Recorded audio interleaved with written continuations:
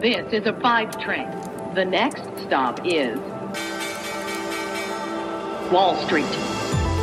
Guten Morgen und hallo zu euch nach Deutschland. Herzlich willkommen zu Wall Street Daily, dem unabhängigen Podcast für Investoren. Ich bin Sophie Schimanski. Schauen wir zunächst auf die Ausgangslage für heute an der Wall Street, den letzten Handelstag der Woche. US-Präsident Joe Biden will die Steuern für die Mittelschicht und für Familien senken. Steuererhöhungen soll es geben für Unternehmen und Reiche. Das hört die Wall Street natürlich nicht so gerne. My plan is paid for. It's fiscally responsible because our investments are paid for by making sure that corporations and wealthy Americans pay their fair share. Die Kurse fielen gestern im Umfeld dieser Rede. Der Dow schloss etwa 63 Punkte im roten Bereich, nachdem er zu Beginn der Handelssitzung um 274 Punkte gefallen war, also es hätte noch schlimmer kommen können. Der S&P 500 verlor 0,2% und der Tech-Index Nasdaq Composite widersetzte sich dem Trend und legte 0,1% zu. Gründe für die trotzdem insgesamt magere Lage am Markt gibt es aber noch andere, nicht nur die Rede von Biden, und auf die kommen wir gleich zu sprechen. Aber erstmal der Blick zu euch nach Deutschland. Zum Handelsschluss stand der DAX am Donnerstag mit 15.651 Punkten im Plus mit 0,2%.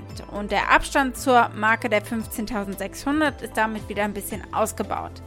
Im Handelsverlauf hatte er die Marke von 15.700 Punkten sogar zwischenzeitlich fast erreicht. Und damit zu meiner Kollegin Annette Weißbach von der Frankfurter Börse. Heute schauen wir mal nach China, denn der zweitgrößte Immobilienentwickler des Landes droht, pleite zu gehen, und das könnte auch Auswirkungen auf den deutschen Markt haben. Wir gucken heute außerdem auf diese Themen. Wir schauen auf die Einzelhandelsumsätze. Die waren ganz gut und wir schauen uns Arbeitsmarktdaten an und die gab es eben auch gestern und die waren eher enttäuschend. Und dann schauen wir mal, was der Markt eigentlich daraus macht. Gibt es gerade eine Marktrichtung? Wir gucken uns das mal an. Wir blicken auf das deutsche Luftfahrt-Taxi-Unternehmen Lilium und auf ihren SPAC und ein erstes sehr positives Rating eines Analystens. Die Aktie des Tages ist die von Ford, weil die so viele E-Pickups verkaufen, dass sie mehr Leute brauchen. Also hier auch erfreuliche Nachrichten vom Autobauer.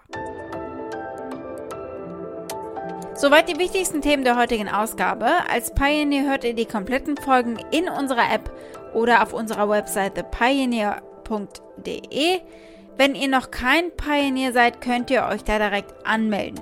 Damit unterstützt ihr unabhängigen Journalismus und ihr haltet unsere Angebote werbefrei.